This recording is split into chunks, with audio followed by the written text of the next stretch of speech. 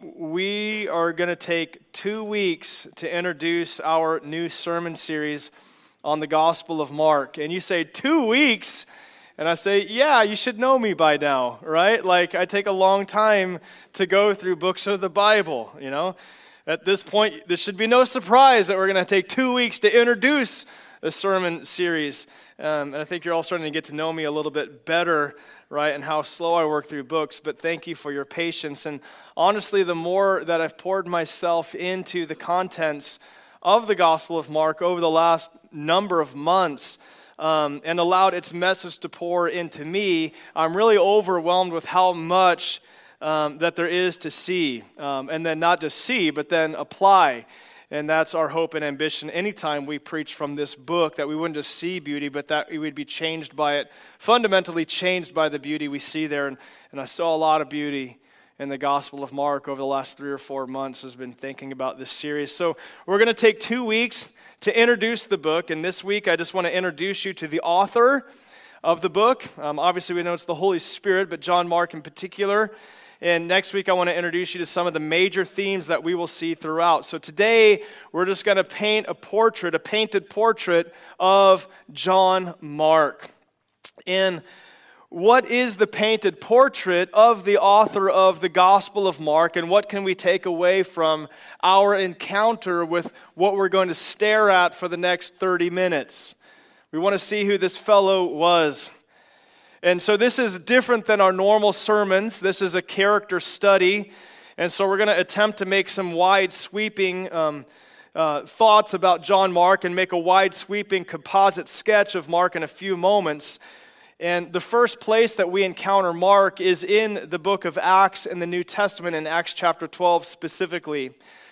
And so we're not going to base just in one text. We're going to look at a lot of texts today, but one of them is going to be Acts chapter 12. And this is one of those stories that when you read it, it really just amazes you. You should be flabbergasted by what you see taking place in Acts chapter 12, and it really highlights the incredible power of prayer. And so on a side note, I was thoroughly encouraged to have all 48 time slots filled up to cover 24 consecutive hours of prayer for those in our community that have been impacted by abortion, or for those that support families impacted by abortion. We put that challenge out there last week. We know that it was Love Life Adoption Week, and we called on the church community to pray and fast for 24 consecutive hours on Wednesday. And so I put the charge out there, and we had 30-minute time slots, and we had 48 time slots that needed to be filled. By Sunday afternoon when I got home, I checked, we had 36 of the 48 filled up. I was like, great. And then by Tuesday morning, we had 46 of the 48 filled up. And then we graciously had one staff member take the 3 o'clock time slot, or 3:30 it might have been. And so we filled up all 48 time slots. And that was, as I met with the representation for Love Life yesterday and talked with her, she said, we've never had any church do that before. And so she referenced us as kind of the tip of the spear to do something like that. So we just praise God that He works powerfully and effectively through the means of God's people praying and crying out to Him. And so that just kind of thrilled my pastoral heart to have that happen. But this is the story that we see in Acts chapter 12. It's one of those incredible stories about the power of prayer. And so here's the story in Acts chapter 12. The situation for Peter in Acts chapter 12 is completely bleak. Peter is on death row. You can turn there. We're not going to read through all of it, but you'll just kind of see the reference there. He's on death row. Peter is ready to be killed at sunrise. That is, unless God does something miraculously to intervene. And we learned at the beginning of chapter 12 of the book of Acts that Herod had already persecuted a number of people who had belonged to the church, and he had already killed James, the brother of John, with a sword. And then we read that Peter was arrested also, and he was guarded by 4 squads of soldiers, like heavily guarded Peter imprisoned. And it was nighttime, and dawn was coming, and when dawn came, execution awaited Peter. And we know that Herod was already willing to thrust the sword into somebody because he had already done it. So Peter is on death row, and by the rising of the sun, he's dead. And then we read this in the book. Acts 12:5. So Peter was kept in prison, but earnest prayer for him was made to God by the church.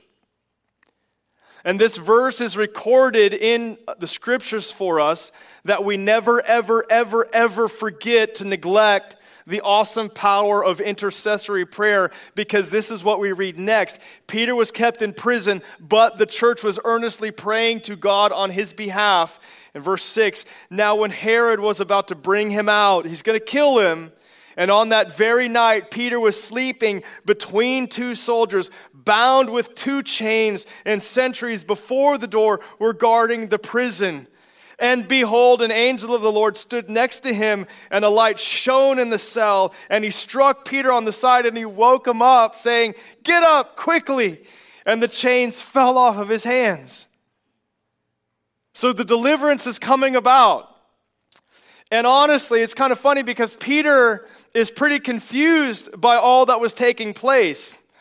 He doesn't know what's happening, right? Like, what? And who among us wouldn't be? It's pretty shocking, right? He gets up, he's let out, and eventually he makes his way to a familiar home down the way where the people of God were gathered praying for his release. And he knocks on the gateway, the door of the gateway, and a servant girl named Rhoda recognizes his voice and doesn't even open up the door.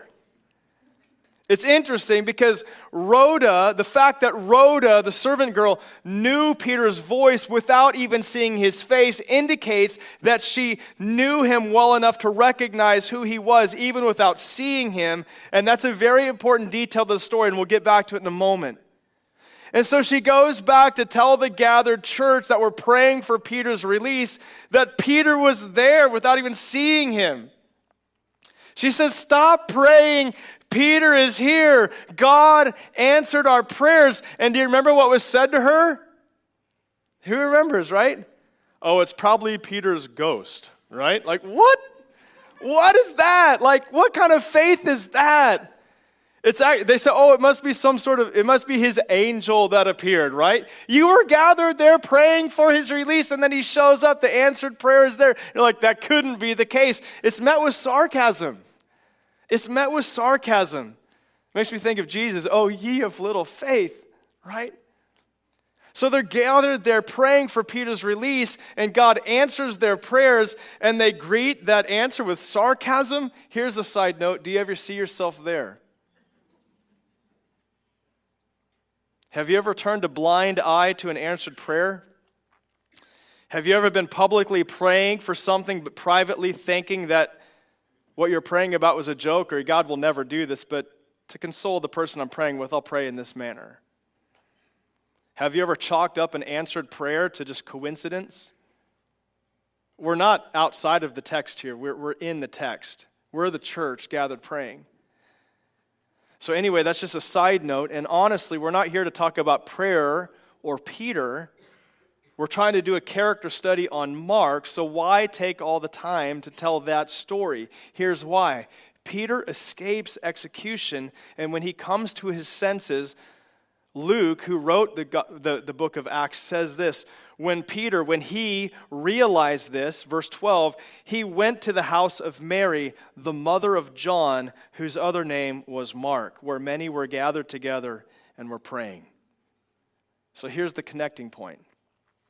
When Peter was released from prison, he's on death row, he's released, he went to a familiar house down the way, and it was the house that John Mark grew up in. And it's a place that he had undoubtedly spent time in before. Why? Because upon arrival, Peter's voice was recognized by a servant girl before his face was even seen. And that tells us that this wasn't Peter's first time there. More than likely, he had been a guest there often. So you got John Mark hanging out at Peter's house. And so we see a strong relational connection between Peter and the author of the book that we're getting ready to study, John Mark. Now, John Mark wasn't a disciple of Jesus, but he hung out with one. And that tells you something. A disciple who was making another disciple, okay? But John Mark was not a disciple, but he hung out with one. And so where did Mark get his source material from? Well, more than likely, and according to church history, it was Peter himself. He had a strong relational connection with the Apostle Peter, and here in a few moments, we're going to see that he also accompanied the Apostle Paul in his first missionary journey. So now, the author of the Gospel of Mark has strong relational connections with two men who combined wrote 25% of the New Testament. So where did Peter get his sources from? Well, apostolic sources.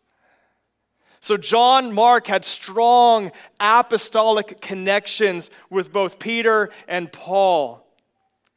Chapter 12, verse 12, it says this, when he realized this, he went to the house of Mary, the mother of John, whose other name was Mark, where many were gathered together and were praying. So when John Mark first makes his subtle appearance on the landscape of the New Testament, all we know of him is that he's the son of a woman named Mary.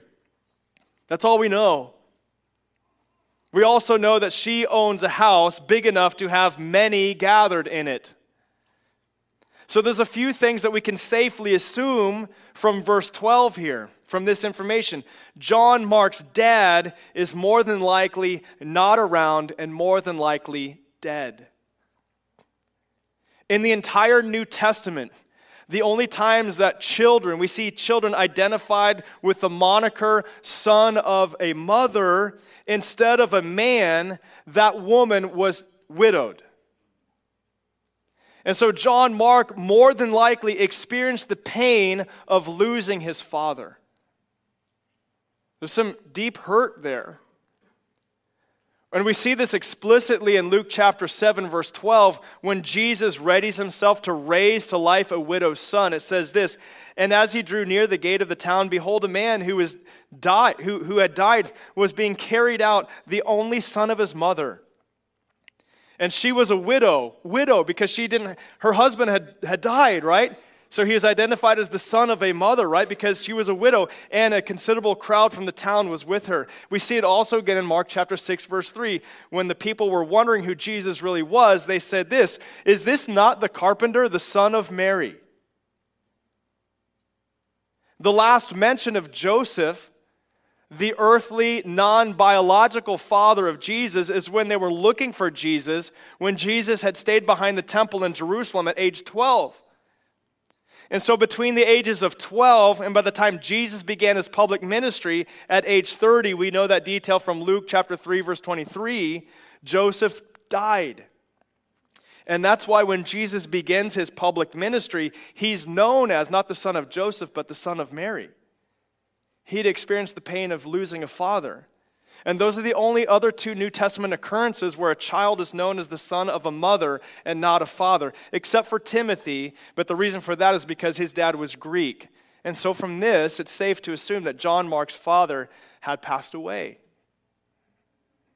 And that's further supported by this. Listen, we see from Peter's writings, the guy that he hung out with a lot, that Peter may have played some sort of father figure role, a stand-in father figure role in John Mark's life. We read in 1 Peter 5:13, she who is at Babylon, that's an Old Testament reference to the people of God in the New Testament, who is likewise chosen, sends you greetings, as does Mark, my son. Now, Peter was not really John Mark's father, but he played the role of father in Peter's life. So from this, we know that Mark was close with Peter, and that just kind of gives us a little bit of shape of this relationship that Mark had, who was absent of a father. And another thing that we can learn and safe to assume from Acts chapter 12, verse 12, this passage is that he probably came from a household that had plenty of money. This was pretty abnormal. Look, it says, when Peter realized this, when he's released from prison and he goes to the house of Mary, the mother of John, whose other name was Mark, where many were gathered together and were praying.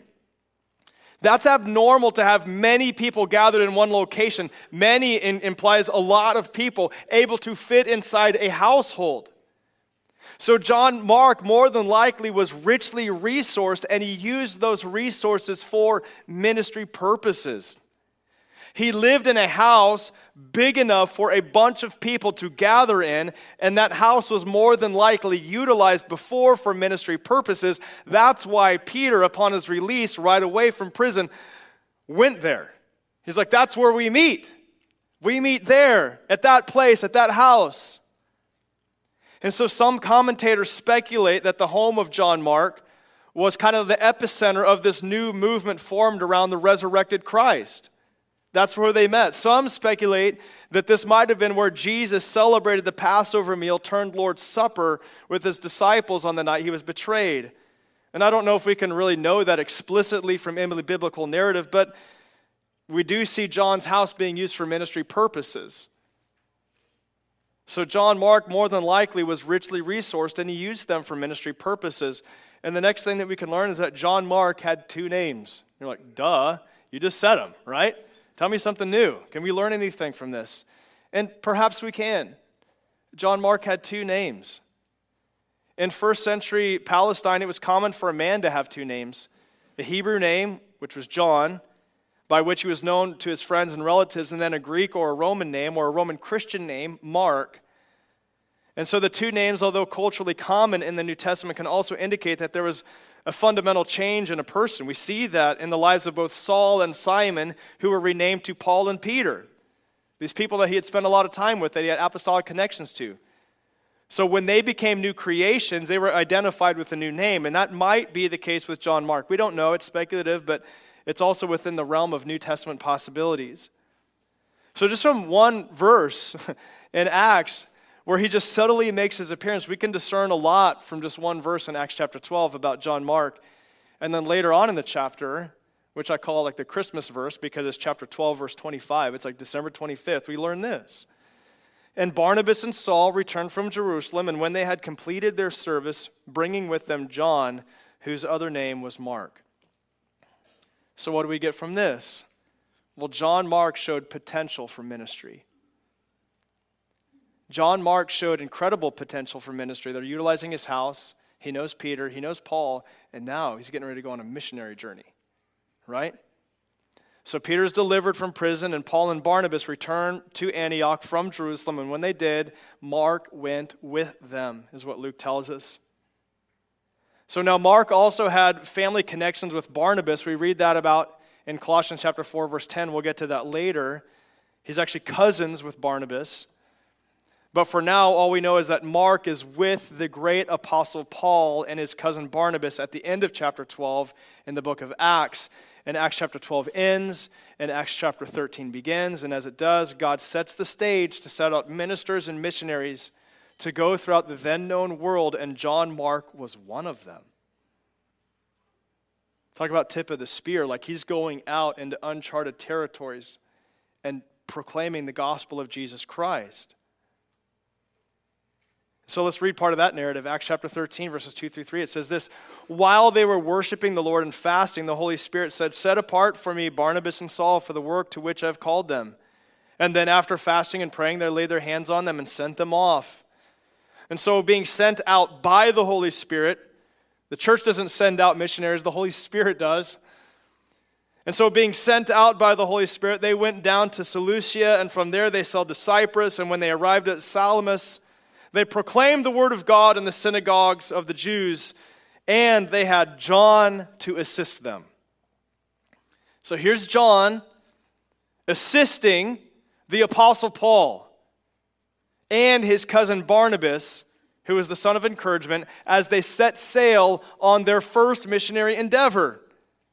Now, we don't know the nature of his assistance, but it is also within the realm of possibility that being a son in a prosperous Jewish Christian family in Jerusalem, and as the cousin of a wealthy landowner, Barnabas, we read about that in Acts chapter 4, that John Mark might have been a big monetary contributor to the trip itself. We don't know that for sure, but we do know that he was brought along with them for assistance. And when you read the next 7 verses in that chapter, you will see that they cover a lot of ground that would cost a lot of money. And by the time you get to Acts chapter 13, verse 13, you read this. Now Paul and his companions set sail from Paphos and came to Perga and Pamphylia, and John left them and returned to Jerusalem. Well, that's an interesting detail, Luke. Why'd you put that in there? And we don't know why John was brought along to assist, And we don't know why John cut out early. But Luke, the author of Acts, makes sure that we know he did.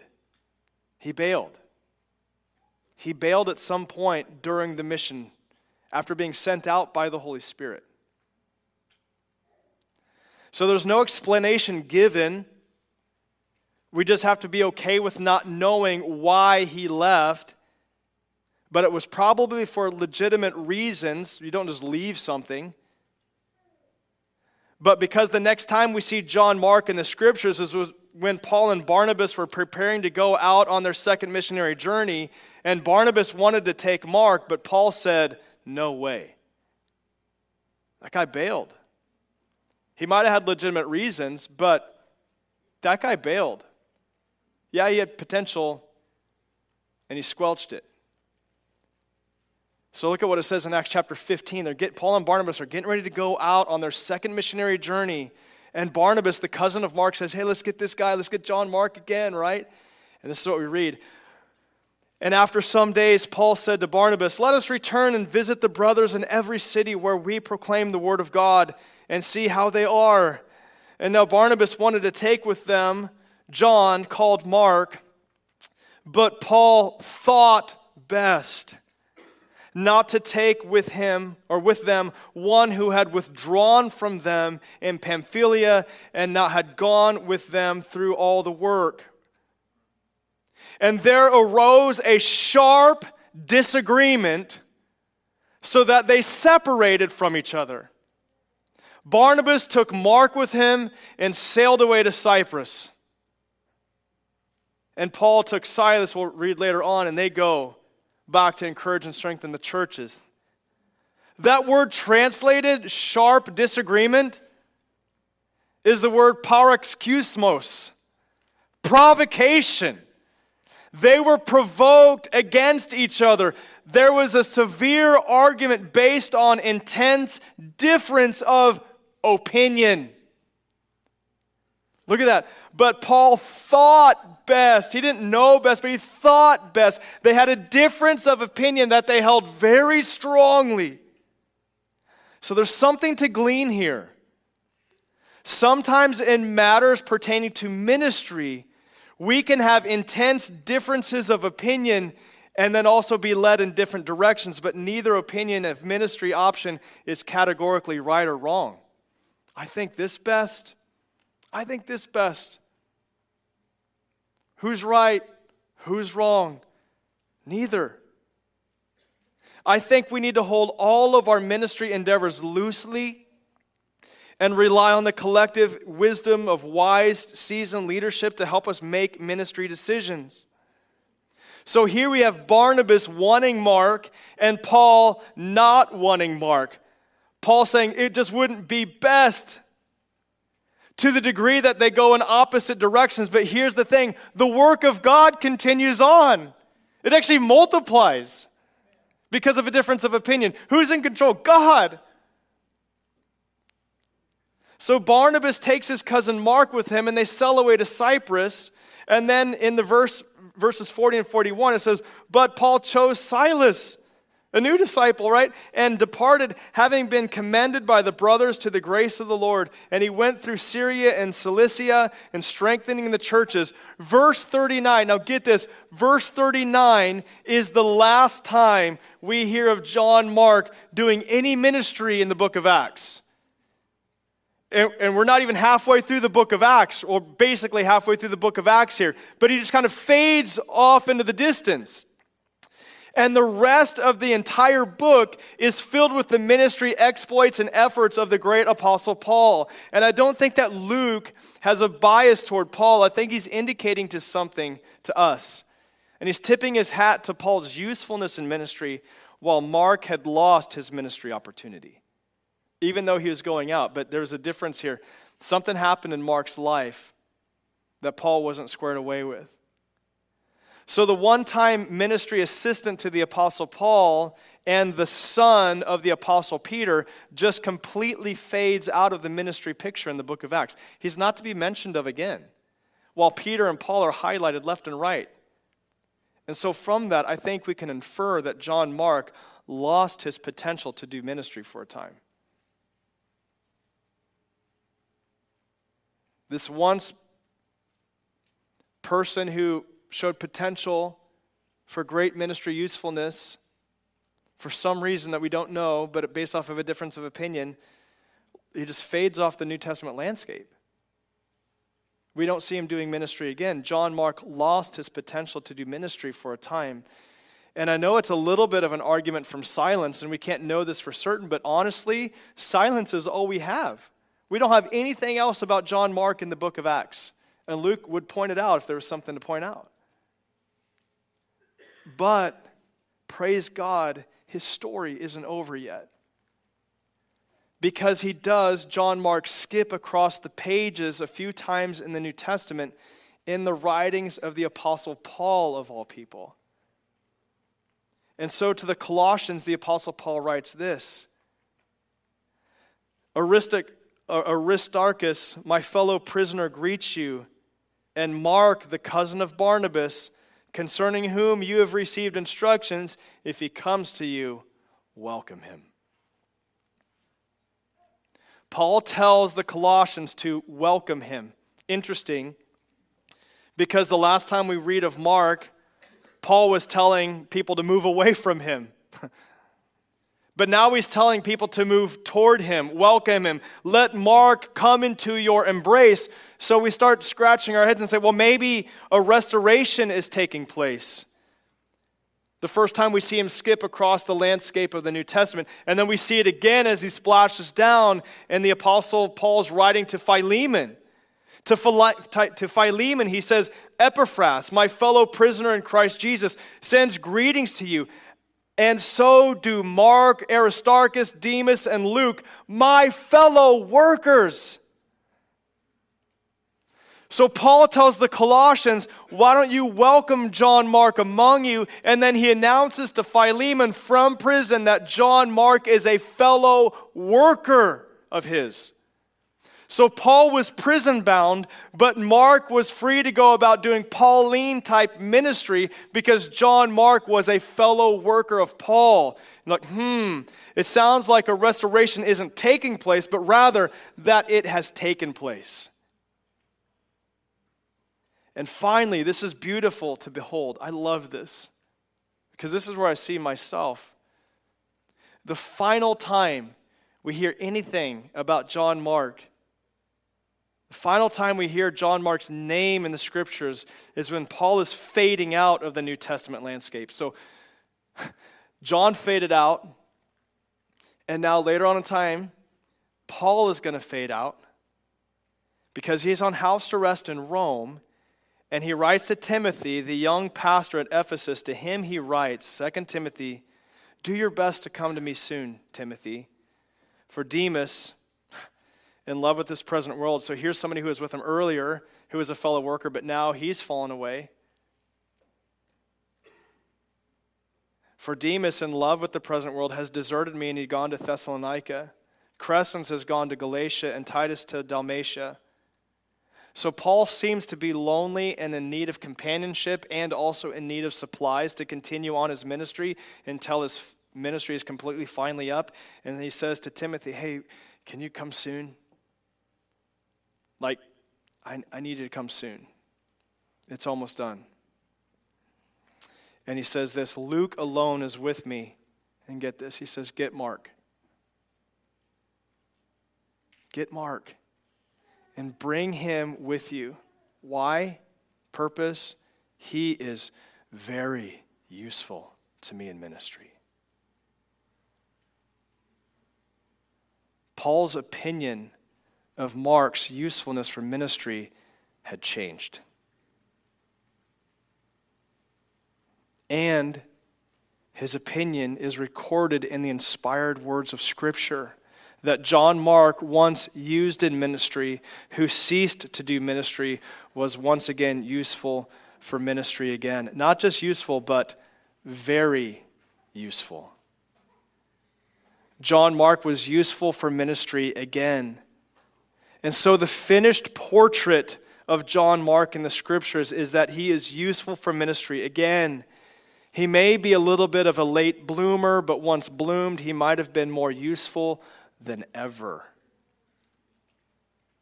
And so here's a few personal questions for your consideration.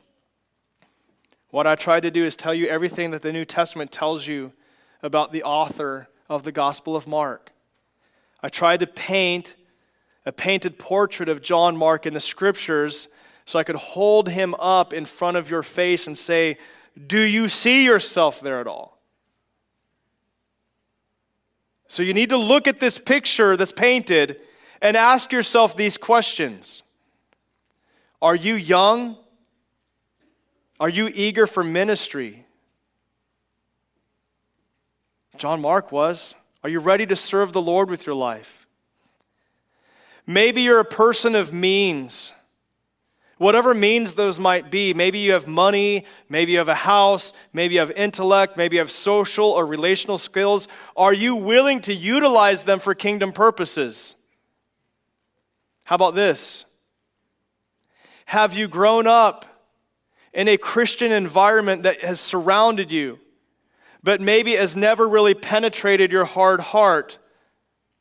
Are you content with your second-hand religious experiences and have never really been transformed by the Lord Jesus Christ himself?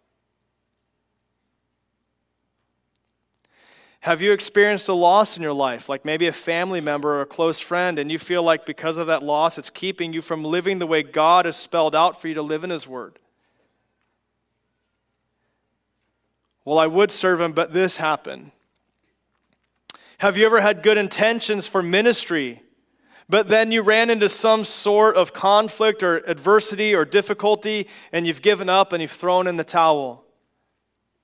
Have you ever come out of the gate raring to spiritually go somewhere only to grow tired and weary? Like me trying to pray for 30 minutes in the middle of the night the other day, right? Like my prayers were great at first. I'm like, oh man, I'm tired. Or maybe your Bible reading plan, or maybe your continued education study to further your knowledge of scriptures, or whatever it might be to be a disciple who makes disciples. Have you ever held an opinion on a gray matter of ministry that caused you to pull away from your brothers and sisters in Christ in a local body of believers? And we just kind of, the way John Mark skips across the landscape of the New Testament, do you just skip across church to church because of a difference of opinion?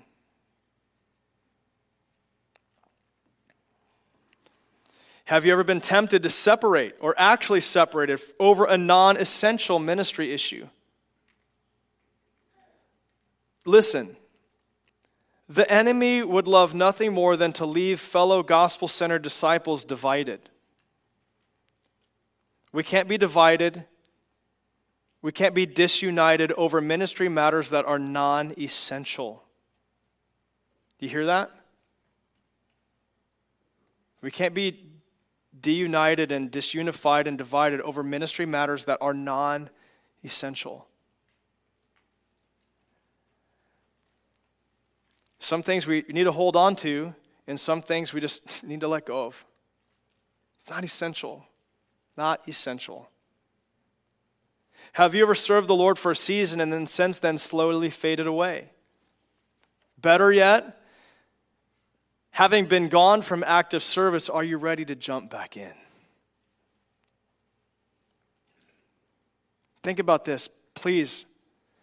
Older demographic in the room and online, listen carefully to this.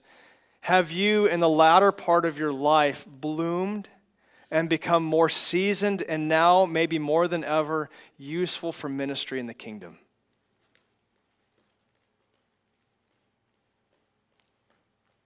This isn't just like John Mark as a young man. I'm talking about seasoned veteran followers of Christ that now you've bloomed, man, and you have so much to contribute to the younger generations. But it's like, but I've had this loss or this pain or this ache or it's hard. Okay, but you are more useful than ever to get plugged into the life of a disciple to mature them. Please, older people, do not just fade off into the sunset. Use this season of life and steward it well as the mysteries of God are being held to you and you get to expound on those to others. Man, it's not too late for any of us So have you ever in the latter part of your life bloomed and become more seasoned and are now maybe more than ever useful for ministry in the kingdom? It's not too late. Not too late. Get plugged in. Get plugged in. And so that's the portrait. We should all be able to see ourselves somewhere in Mark's portrait. Can you see yourself? Where do you see yourself? The truth is that we're all going to mess up, and that's for certain, but there's grace for every trial and grace extended to us that can get us back on our feet and make us useful for the kingdom again. Failure for a time does not mean disqualification forever. There was a maturing process that Mark went through, and it made him more useful than ever to the Apostle Paul. More useful. And so I'm sure that I've missed many lessons that could have been learned and maybe should have been learned if I spent more time thinking and praying about this fellow, John Mark. But even for that, there's grace, and that grace is what I needed extended to me to keep me going, even to start this new series. And I am sure of this, that he who began a good work in you will bring it to completion at the day of Christ Jesus. And for that we can say, amen. Let's stand as we conclude with one song and a final benediction.